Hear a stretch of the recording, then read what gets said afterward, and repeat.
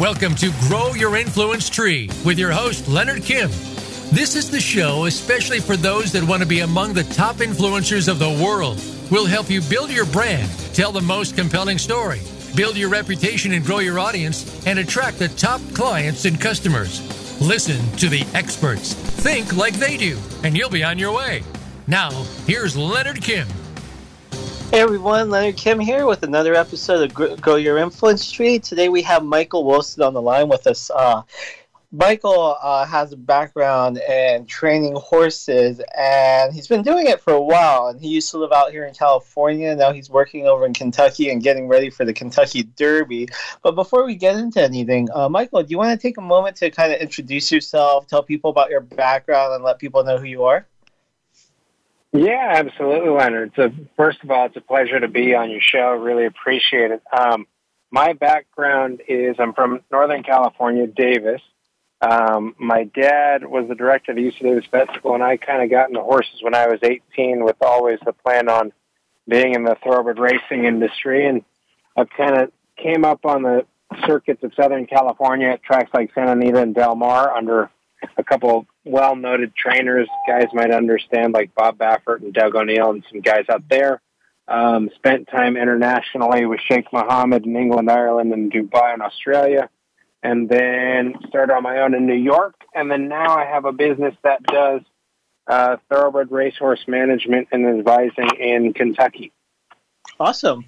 So with a thorough background like that, doing this since you were about 18 years old, you probably know horses, jockeys, and like the industry like the back of your head. Pretty much, yeah. I mean, it's kind of fun. A lot of the work I get to do is with new owners and even owners that have been in the game a long time. But you know, there's a huge learning curve as you'd have in any sport, right? So it's kind of fun being in it for 18 years. I think somebody wanted me to put it in Malcolm Gladwell hours the other day, and I said, well, I've got 28,000 hours in the business, so I kind of have almost mastery almost 3 times over now, I guess.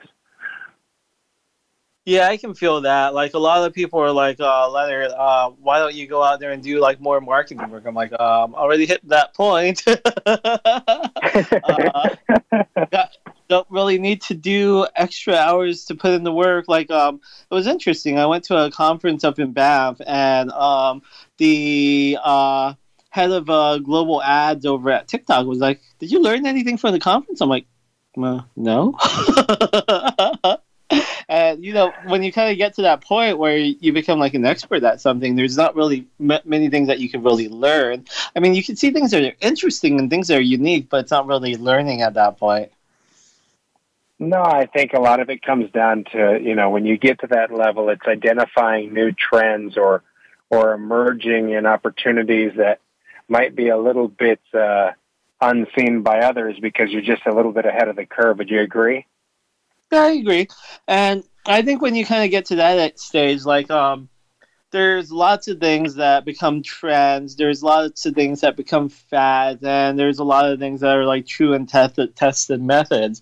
And at that point, you want to choose which lane you kind of stick in because it's like, okay, I could go fad hopping, but then is my hours of operation for work going to increase tenfold? Is my profit going to increase tenfold too? Probably not. It's probably going to stay the same as if I stuck to the tried and true methods. And if it did increase, it might be like by maybe 50%. And is that 50% really worth that 10 times more work? Yeah, I mean, as you point out, right, because you have to learn the whole new area that's developing in fad or trend, right? And it just takes more time to put into that than just sticking and keeping your nose to the grindstone, right?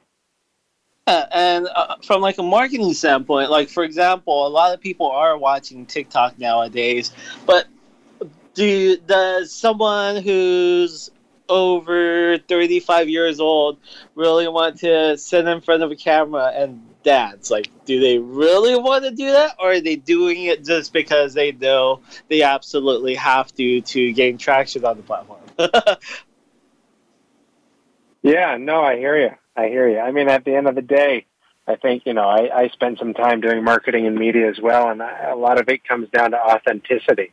right? And I think a lot of people can see through situations that are a little bit inauthentic. So I think maybe you'll agree, maybe you'll disagree, but kind of sticking to your brand and your brand voice really kind of helps you remain you and survive those trends and fads. Yeah, I definitely agree with that. I mean, if I was 20 years old today, I would be dancing in front of a camera and being like, this is the way to do marketing. Yeah, this is fun. But I don't know, like in my late 30s, I'll dance in the club because I'm trying to attract someone else, but I don't see myself dancing on the internet. Oh, yeah, no, I hear you. So the Kentucky Derby is about to come up. That's going to be extremely fun. Actually, did it start today or is it starting tomorrow? So the Kentucky Derby will be next Saturday. Awesome. A lot of the contenders, there are some that are currently at Churchill Downs in Kentucky preparing. There are others that are arriving here over the next couple days. But a lot of it, the Kentucky Derby is the first Saturday in May every year. So whenever that falls, sometimes it's, May 1st, May 2nd, but this year it's going to be obviously on May 7th. So yeah, next week. So things are it's kind of fun at this time. All the hard work is done, and then you just kind of bite your nails and wait until it's the big day. Awesome. So are you pretty much prepped up and ready to go and have everything all set for it? Yeah, I think for us, I mean, we don't have a horse that's in the Derby this year that we've worked with. I think we've got connections that have horses in the Derby, so it's kind of fun just to watch them and see them on the big stage this year. But at least as far as what we're doing, we just kind of get to enjoy it from a spectator seat this year. So it should be a lot of enjoyment on our end. Like in the NFL, like anyone could go to the Super Bowl, like we've seen last year. We had a team that it was this year actually, where we had a team that no one thought would have ever made it, making it. Do you think that's kind of the same with like the Derby? Yeah, no. Every year you get horses. I mean, kind of our industry, how it functions is, I think a lot of people think that it's very much a rich man's sport, and it does cost money to play in this game, but every now and again, you'll get an outside horse that might have been underlooked or undervalued kind of as we go through what we would consider our drafting process in racing. We go to auctions and sales and try and look at these young horses and decide which ones have the potential to maybe make the big dance. And so, this year there's a horse actually that's quite interesting. His name's White Abarrio. He's probably the second or third choice for the Kentucky Derby, and he was bought for $40,000. So initially, he's a horse that's kind of really is excelling because of mental toughness more so than maybe physical attributes, which is a huge piece when you get in any sport. A lot of it, you have to have some physical talent, but if you're a hard-nosed worker and have a lot of mental toughness, you can overcome a lot of your physical deficits. So I think that's an interesting point. Like when you kind of look at animals, like they carry a lot of the same traits as humans. Like when I used to have my dog Rue would come up to sit on my chest and like lick my face, and then I'll be in another dog and they'll like growl at me, and one will like run around with tons of energy. And when you kind of look at horses, like what are some of like the key traits that you look for when you're like, oh, this is going to definitely be a racehorse? A lot of it comes down to, the first step in selection of racehorse processes. We start looking at these horses even when they're, 4 or 5 months old at sale. So some horses go through the ring when they're weanlings, meaning that they've just been weaned from their mother, so they're young. Other times we look at them when they're a year old, so they're yearlings. And then we look at them when they're 2-year-olds. The Kentucky Derby's run with 3-year-old colts, and fillies every now and again will run in that race as well. Boys and females. And so when we're looking at them, trying to assess them when they're young, it's exactly like going to like an NFL combine, right? So you're first looking for physical ability, in terms of efficiency of movement and how they use themselves. You're also then looking for how they conduct and carry themselves. So nervous horses, if they're nervous in a non-racing environment, might be nervous in a racing environment. And that's a trait that could work against them a little bit. So you're looking for horses, and once you're trained long enough to do it, you can pick out confidence pretty quickly in an animal. And so that is a big trait along with athleticism that we look at a young age. Nice. And I assume same with like football. You have athletes kind of going out there and practicing and working with coaches and trainers to kind of get better and improve their craft, and being associated with other players. It's kind of the same in the world of horses. Yeah, no, absolutely. I mean, so every horse is trained by a trainer. There are certain trainers who are, just like any coach in any business, you've got some trainers who are elite and they get the best caliber of horse every year. You could more liken it probably to, instead of professional sports, probably college sports, right? So when you're recruiting a draft class, a lot of your top basketball players would probably go to UK or Duke or North Carolina and a couple other schools. And then you've got your next draft class. So some of these trainers, when you look at them on paper, might not look as good as the other guys, but they might not be getting as good a caliber of horse as the other guy to prove what they can do. So a lot of it comes down to helping that horse develop its physical attributes and traits to help them excel. And at the same time, as a trainer and a horseman, you're looking at them in a way of, well, what is this athlete meant to do? And not all of them are meant to run the Kentucky Derby distance. Some want to be sprinters. Some want to run at a mile. Some want to run at a mile and a quarter. Some want to go a mile and a half. And so within that, you're trying to figure out how to make them the best they can at those specific distances. And then you're also trying to figure out with their personality how you work with them to help them excel. And I'll try to make this a little less long-winded, but when you're looking at certain athletes, any type of athlete, right? There's certain ones, and when I was an athlete myself, I needed a coach that yelled at me a little bit to motivate me. There's others that if you yell at them, they're going to go the opposite way on you. So you got to build their confidence in a different way. So not that we yell at race horses, but part of it is, does this horse like it when you push him in training, or does he excel when you give him a little bit more of letting him what he wants to do? And so it's a balance between the personality of the horse, what they're physically meant to do, and then you just work with that to create them to be the best that they can in each category. Awesome. And the assumption is when you kind of look at the horse in general, you have the horse as one component, you have the trainer as one component, and I would assume the jockey would be the third component that ties the experience together. Absolutely. So each jockey excels at what they're good at. I mean, they're like race car drivers. They're good at certain attributes. Some are really well-rounded and can handle anything. But that's the last piece of the puzzle. You're 100% correct there, Leonard. You're trying to say, well, my horse likes to come from behind. And so I want a rider who that's one of his strengths and who's able to judge pace of a race and still understand that we need to have a strong enough pace to close into and then position the horse accordingly. So a lot of times jockeys are specifically picked, especially at the Kentucky Derby level, to fit what that horse also needs. So, a question.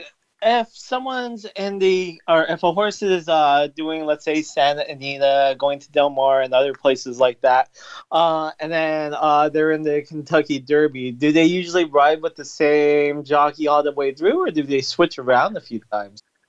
Sometimes you'll try your best to keep the same jockey on them. Sometimes you'll have to switch things up a little bit. Sometimes it's due to availability of riders. So California obviously has a lot of great riders on the California circuit. Some of those jockeys will stay with those horses and go to the Kentucky Derby. There will be others that basically, if you think about it, jockeys are trying to select what they think is going to be their best chance to win on the day. So some of these elite jockeys who are at the Kentucky Derby level, say, obviously on a Southern California circuit like a Doug O'Neill or a Bob Baffert, they know who are the best horses in those barns, and they might ride 2 or 3 of them. So come Derby day, they might elect to ride one, and then you have to switch and find a different jockey for your second best horse. But you try to create as much continuity as possible with who you're selecting to ride. That makes a lot of sense. Well, it's about time for us to hop off to a commercial break. Where can people find you online? Yeah, so they can find me online. My website is www.raceforza.com. And then my handles on social media are just at Michael S.R. Wilson. Awesome. And you can find me at Mr. Leonard Kim on Twitter, and we'll be back after this commercial break.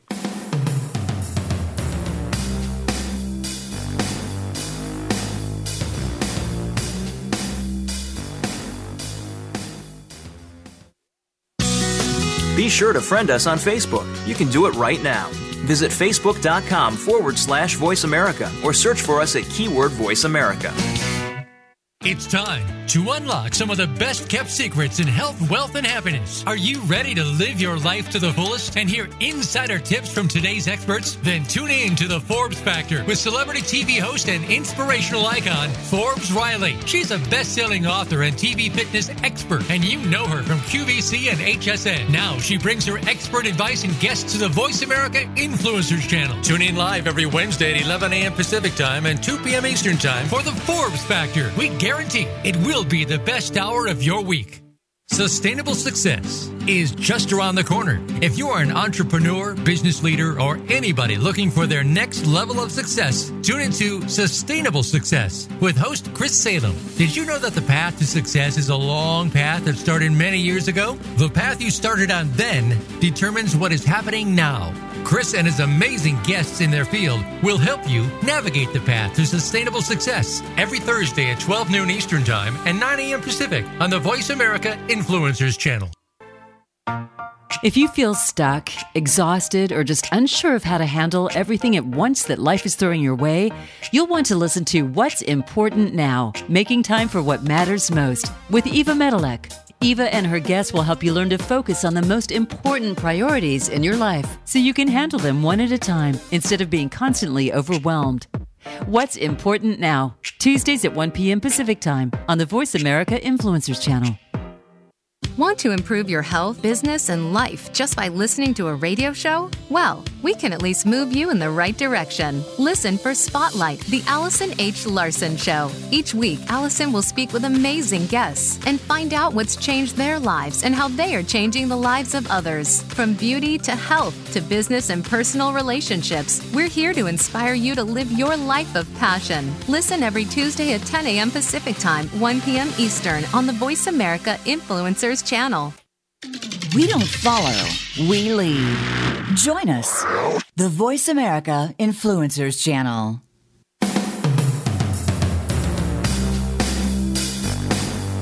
This is Grow Your Influence Tree. To reach Leonard Kim or his guest, call into the program at 1-866-472-5795.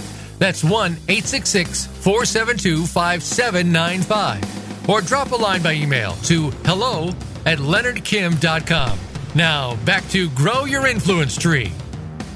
Hey everyone, Leonard Kim here with Grow Your Influence Tree. Welcome back. We have our guest, Michael Wilson, who's been thoroughly embedded into the horse industry for so long.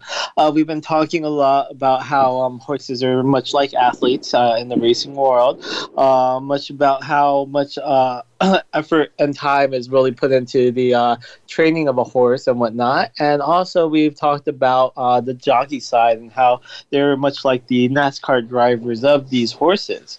Now, in our next segment, when we kind of look at horse racing altogether, it's a sport that attracts a lot of people from all across the world to kind of go and join in to watch these. And I know it's really big for ages like 40 and over, but for the audience that's under 40, it's like slowly emerging, and it's kind of growing a little bit, but it's doesn't have as much traction as it did with the generation before people my age. And as we see things that. A lot of people who are into sports nowadays and my age range, what they like to tend to do is like do sports betting and things like that with like the NFL, NBA, and so forth.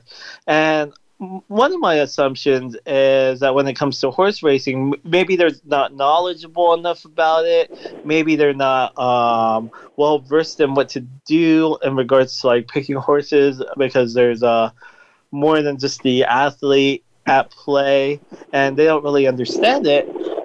When you kind of look at the betting side of things, would you say that the most optimal way to look at how to make a solid bet would be to look at like 3 different areas of the trainer, the horse, and the jockey? Or would you say there's a different way to go about it? Yeah, I think what makes our sport a little bit more difficult, and then obviously you hit a very solid nail on the head, is we've done a very poor job as an industry understanding how to market outside of the sport. Horse racing has literally carried off the backs of major networks for a long time, and in hope that that would help us penetrate different markets, versus understanding that as an industry we have to do our part to do that. And then moving over to what you're talking about, sports betting, most of our information within our business is paywalled, which is why it's difficult to learn about it, versus if you look up the NBA or NFL, you can watch games. Yes, you might have to pay for streaming, but there's other things that you can get your hands on to at least learn the aspects of that game to help you understand it a little bit better. For us, yeah, you can start with, is the trainer winning races? What's his win percentage? How's this horse currently doing, running at the distance that he's running at that distance in the past? And then how's that jockey currently doing? But there's a lot of other intricacies in our sport that tend to make it a little bit more complicated unless somebody has the time to investigate a little bit more well-versed in it. But yeah, I think those are 3 main things that people could at least start with. I see. Cool. So, like, let's say you really wanted to like dive deep and be like, oh yeah, this is something I really want to get into, something I really want to get to know, and it's something I want to really become passionate about. And like for example, when I went to Santa Anita, I'm sitting with like the host, and he's like, oh yeah, you should bet here, you should bet here, you should bet here. And the first time I go, I'm like, I'm not betting on anything because I have no idea how this industry works. Then after he calls like almost every single race, I'm like, fuck. I should have bet. So the next time around, I'm betting on everything he tells me to do, and I'm like, and I have like an 80% like win rate, and I'm like, wow, this is crazy. And you know, as someone who's working with like ABR or something like that, you're probably around the industry so much where it becomes quite intuitive like that. I could see a lot of people out there wanting to get to that level, but like having the basics of where to start is cool. But like, what do you think kind of gets you to that level where you're able to like call things like that? I think a lot of it comes down to the first step is understanding how to read the racing form, which there aren't too many guides out there on the internet. So it's almost like reading, Braille for the first time. If you haven't been taught how to read Braille, you won't know how to read Braille. So it's the same thing with ours. I went, and the other day, I had a friend who brought some friends. They're like, who should I bet on? And I said, bet the trifecta in this race, this horse, this horse, this horse. And it hit at Keeneland. And they're like, how'd you pick that? And I'm like, well, let me show you a couple different things. I think the daily racing form does have some literature on how to read the racing form.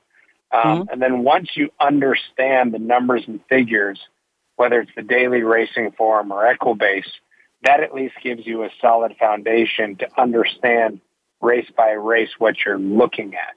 And that's really the first piece. And then as you continue down that path, you'll then pick up more and more and more. We're building out a YouTube show called Unfiltered with a racing media company called Pass the Wire TV, basically helping educate newcomers to the game, and then also owners that are becoming new to the industry, because as you'll find, if you Google things on racing, there's not a whole lot of information out there. And so we're wanting to try and fill that gap so people who want to get involved in the sport have easy access to material that is easily digestible for them to help understand the sport a little bit better.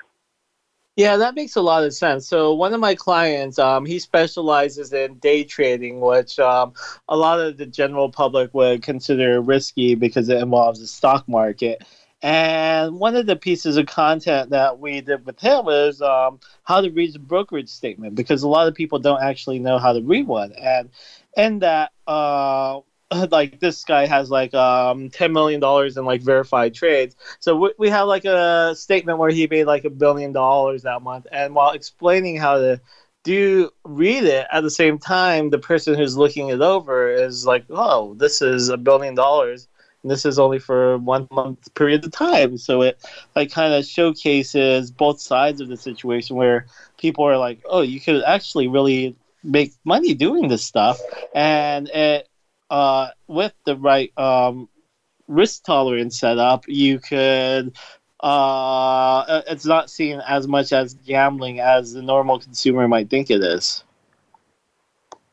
Yeah, and I think our industry is very much the same. As once you have a handle on it, I mean, at least from the gambling side of it, there isn't a ton of risk. I mean, there's still, the horse might break from the gate slower than it normally does, or there's minor variables that can change that. But once you hone things down, and as I mentioned on that show Unfiltered, the guy who is my co-host is a professional handicapper. So he literally makes his living gambling, Nice. And has done it for years. So, he has other things on his website, Past the Wire, and other YouTube videos on Past the Wire TV on YouTube that delve into how to handicap. But there are people out there that literally, it's almost like a professional poker player, that they make their living gambling because they figured out the business so well.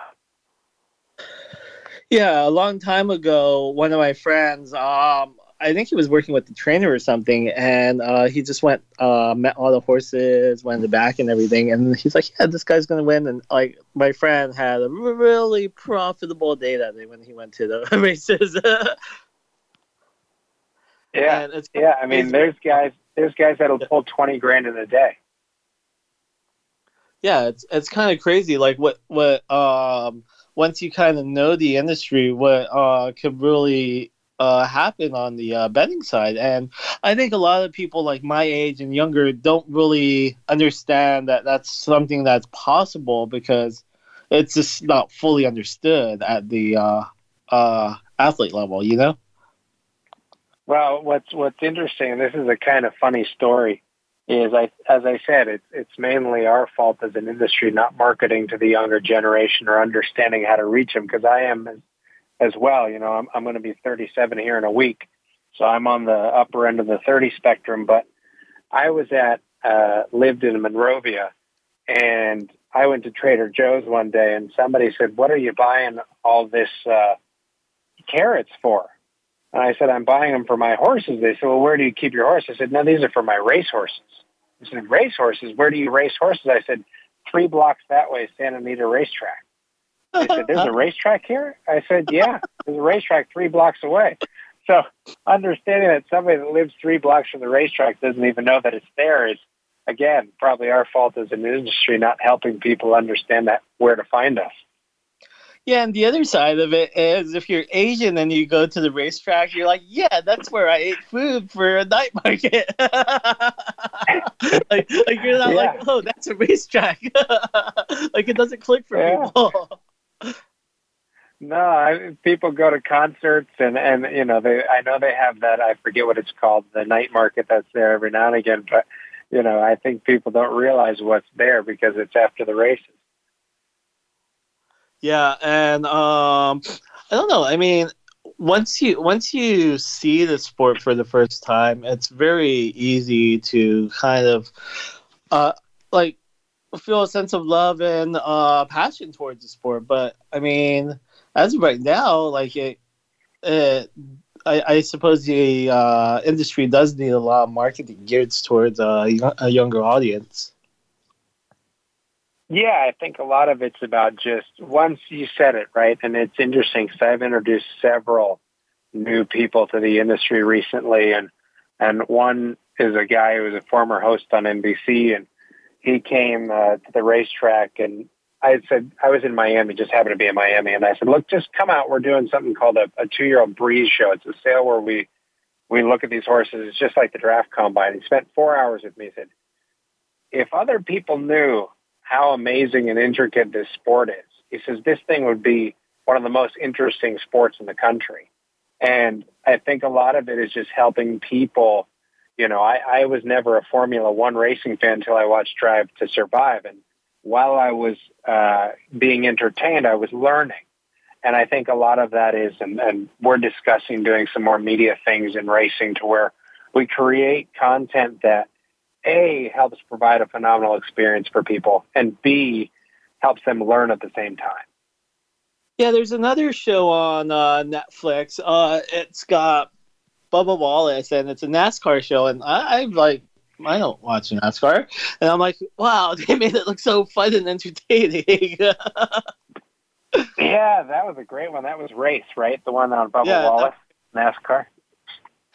Yeah, I think the end of the first series, they kind of did him a little dirty though, because like they're talking about how he wants to win so much through the entire series. Then the race he does win, they do like a 5-10 second highlight of it as opposed to really focusing on that race. Yeah. No, I agree with you. I agree. But it's interesting because I personally, I never grew up watching car racing, and so to see that and see how dedicated these drivers are to their craft. And I think anybody can appreciate that at any time when you see the amount of, work that goes into something, that you just grow an appreciation for it. Yeah, definitely.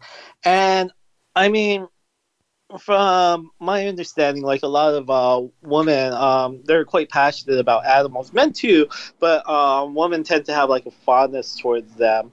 And if I were to try something on the marketing end, maybe I would be like at a ranch and like going up and talking to and touching a few animals and petting them, and then like slowly doing like an intro where you kind of get to like do the meet and greet with the horses, and then maybe do something where it's like meet the horse in person, and then like leave the racing element out of it to attract the woman to want to meet the horse and see if that trickles them into wanting to potentially see racing as a whole. Yeah, no, I think that's a phenomenal idea. I mean, as you said it, right, we tend to, I think there's more of a lot of people connect emotionally to horses, and I think that's something we need to improve a little bit as an industry is the first time you touch a horse or you feed them a carrot or an apple or a peppermint, and you get to kind of enjoy their presence, is something that's very captivating, and working on creating experiences, as you said, right, creating a commercial where people can understand that connection, because we can all watch the dodo and see an awesome, cute video on a puppy and want to adopt it tomorrow. And creating content, as you're saying, in that similar vein, could be hugely powerful. Yeah, like maybe about a month ago, I was driving around LA, like around La Brea and Melrose, and I took a ride on Melrose heading west, so kind of in the West Hollywood area. I saw a few of the LAPD officers, and they were all mounted on horses. I'm like, wow, this is so magical. And it's like, not many people in the world like police officers. So having a moment where people are saying, wow, that's magical, and associating it with a police officer is quite rare. So just having that horse element in the scenario could really change how things are viewed. Yeah, no, I would agree with you. I mean, you're preaching to the converted, right? I love horses, so anything, whether it's police officers on them or what have you. I mean, obviously, as a species, we tended to use horses a lot earlier on in kind of human development. And now we've got horsepower and an engine, but, the way that most of us used to get around was on horses. So I think it's almost an innate connection that is kind of long lost just because they're not as readily accessible to people as they once were. Yeah, I can definitely see that. One of the interesting things is, I don't know, it was like 2014. I was dating this girl, and she lived in El Monte, and it was a nice part of El Monte. And on the way to her place, there would be like a house that had like peacocks all over the front yard, like 10 of them, which was kind of unusual considering LA. And then right on her street, there was actually a horse crossing where it was like the neatest thing in the world. Like horses would just cross right in front of your house. Yeah, no, it's interesting. El Monte has kind of like a hidden horse population, and there's a couple places in Los Angeles that do as well. I mean, there's a cool group, and they had them out to Santa Anita before, called the Compton Cowboys. Mm-hmm. And basically, they're really working to inspire black horsemanship in Los Angeles. And I believe they keep their horses, whether in Compton or near Compton, because I think a lot of zoning in LA still allows for horses to be in residential neighborhoods.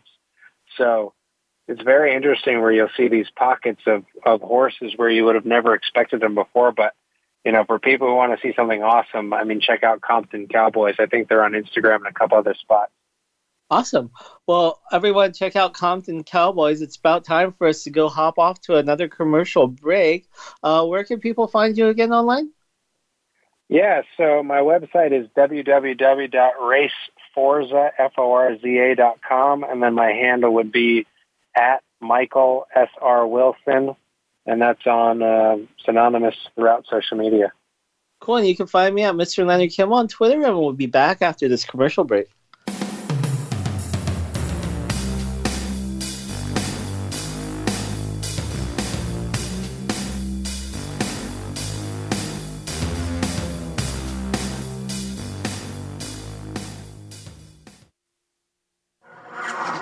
Voice America is available on your Google connected device. Okay, Google, play Turning Hard Times into Good Times podcast on iHeartRadio. Try it today.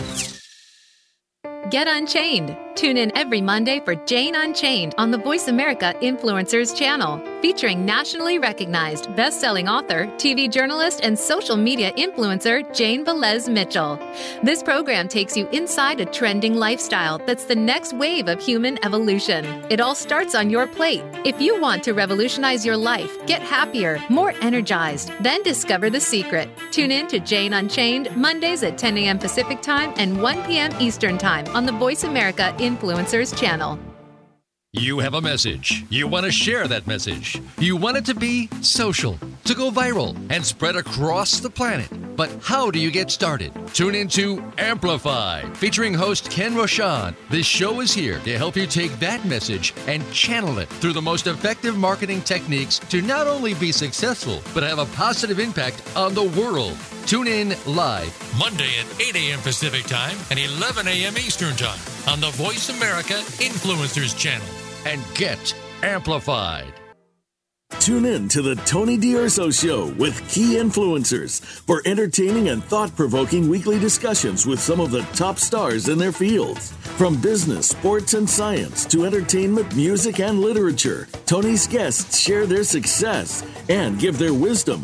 If you're looking to manifest your vision and see how others have done so, be sure to listen to the Tony D'Urso Show every Friday at 2 p.m. Pacific Time, 5 p.m. Eastern Time on the Voice America Influencers channel. Tune in to The Soul of Enterprise, Business in the Knowledge Economy, with co-hosts Ron Baker and Ed Kless. Ron and Ed will show you how to recognize that wealth is created by intellectual capital. It's all in the possibilities that we can create and that are created for us. These possibilities are destined to be discovered by human imagination and through the service of others, creating a brighter future for all of us. The Soul of Enterprise is heard live every Friday at noon Pacific Time, 3 p.m. Eastern Time on the Voice America Influencers channel, with a replay on Fridays at 1 p.m. Pacific Time and 4 p.m. Eastern Time on the Voice America Business channel. Change starts here. Change starts now. Join us, the Voice America Influencers Channel.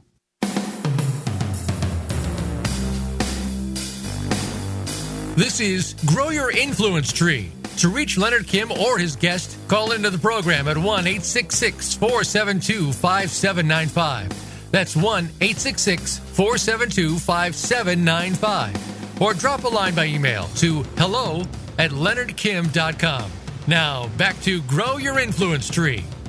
Hey everyone, Leonard Kim here with Michael Wilson. We've been discussing a lot about the different intricacies that kind of go into sports betting and more in the topic of horses in general and some potential different things that could benefit the world of horses and marketing, especially due to the low exposure that people have to it, even when they're living in the neighborhood where horse tracks are. And a lot of people being unaware of like what's right there in their own neighborhood.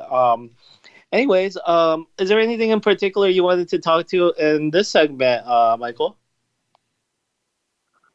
No, I'm just happy to follow your lead and see where those conversations go. I think we've covered a lot of ground, so I'm open to anything. Cool. So, I mean, the Derby's about to come up. With your experience, do you have any horses that you think are going to go out and be in the forefront, or jockeys that you have your eye on? Yeah, no, I think there's quite a few that might be surprises. Right now, the favorite is a horse called Epicenter. He's a very nice horse. He's been really impressive in his last couple starts. There's a couple horses recently that have started developing at the right time of year, right? So I think we could all look back and say when the Warriors won their, the 73-game win season or 74, and they fell a little short in the playoffs.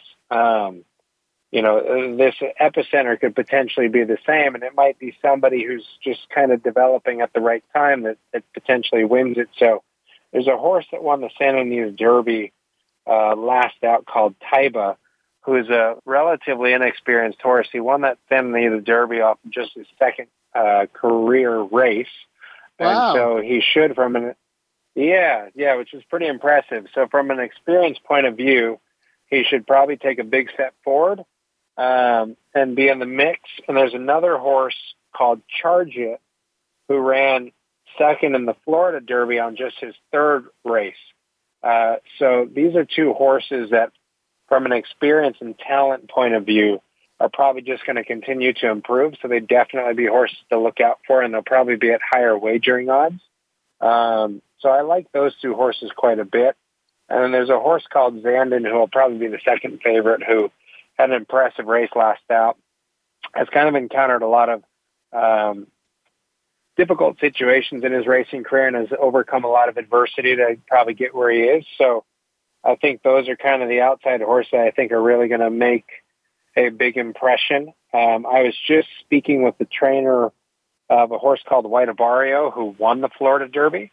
And he says the horse is doing phenomenal, really likes how everybody is doing and how he's coming into the Kentucky Derby. So that horse will be shipping up to Churchill Downs next week. And as far as everything is concerned, he's has all cylinders firing at the moment.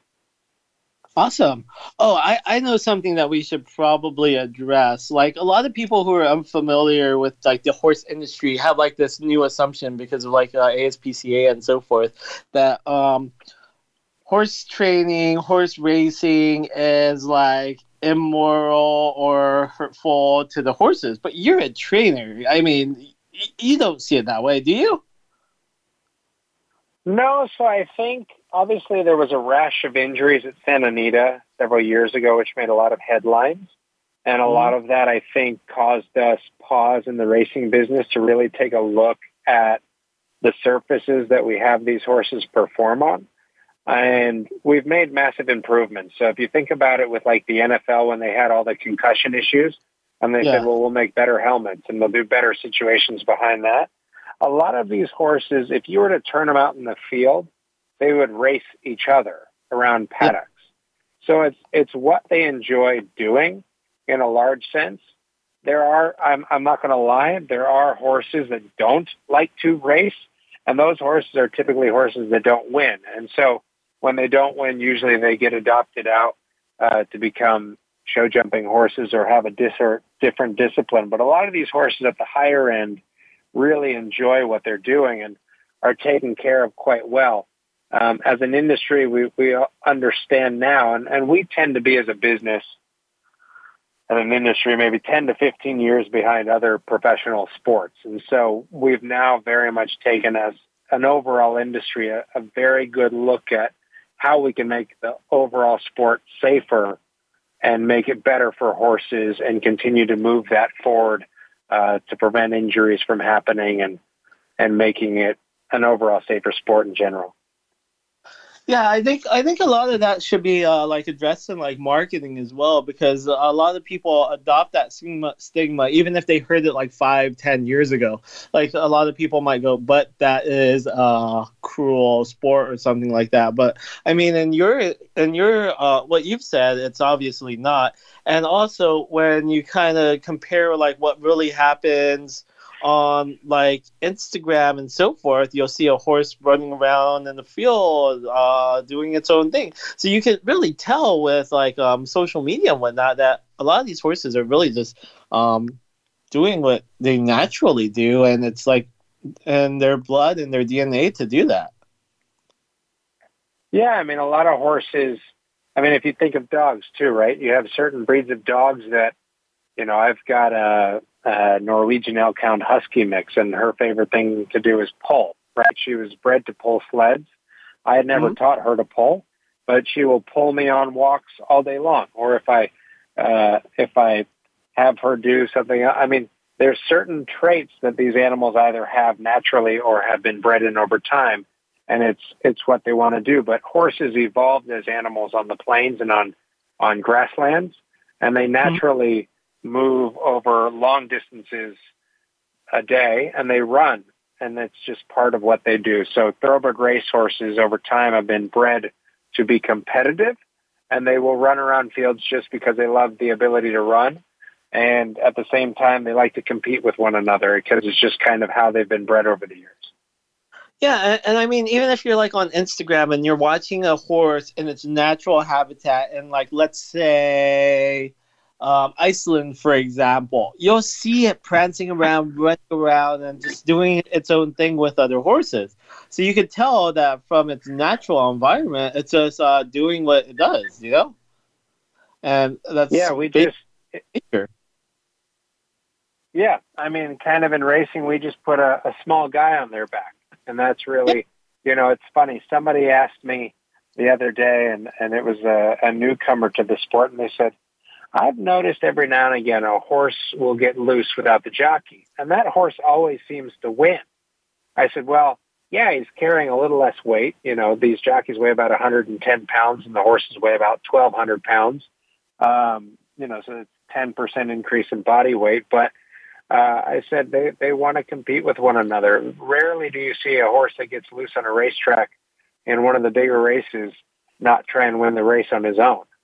So it's a lot of it is kind of herd mentality of if they live in herds, obviously as natural units when they're in wild circumstances.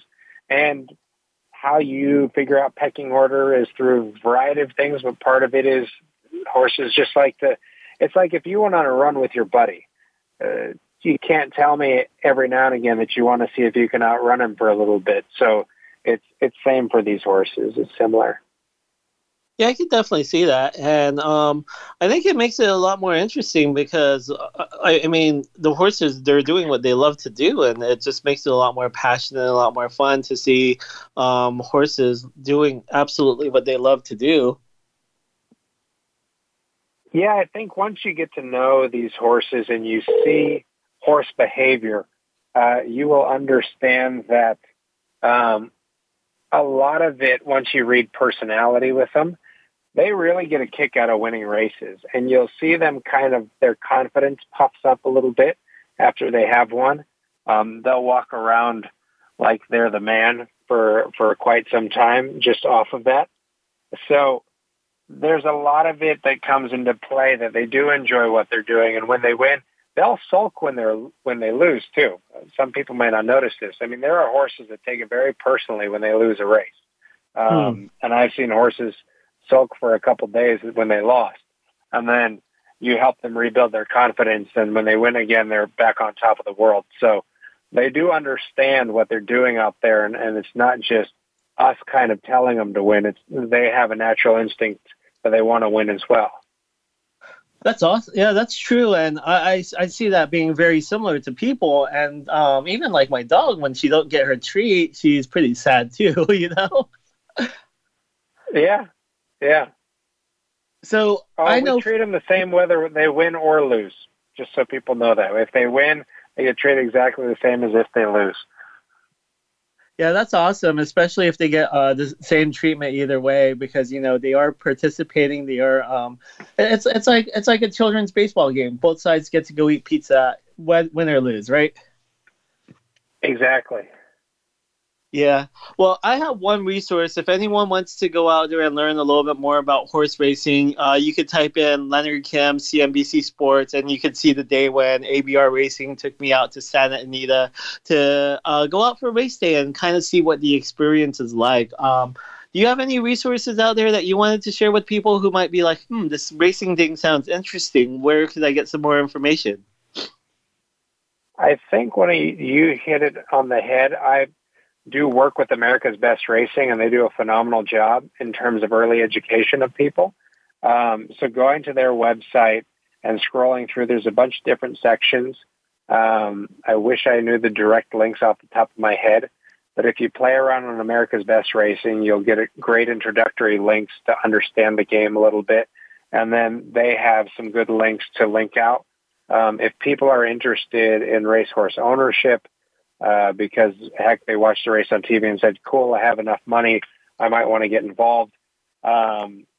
We help owners get involved in racing, and then also, at raceforza.com, but then also OwnerView. If you Google OwnerView, they put out a lot of interesting material, or they've started to, in terms of educating the next generation of owners. But it's awesome that America's Best Racing took you out, Leonard, because they do a great job.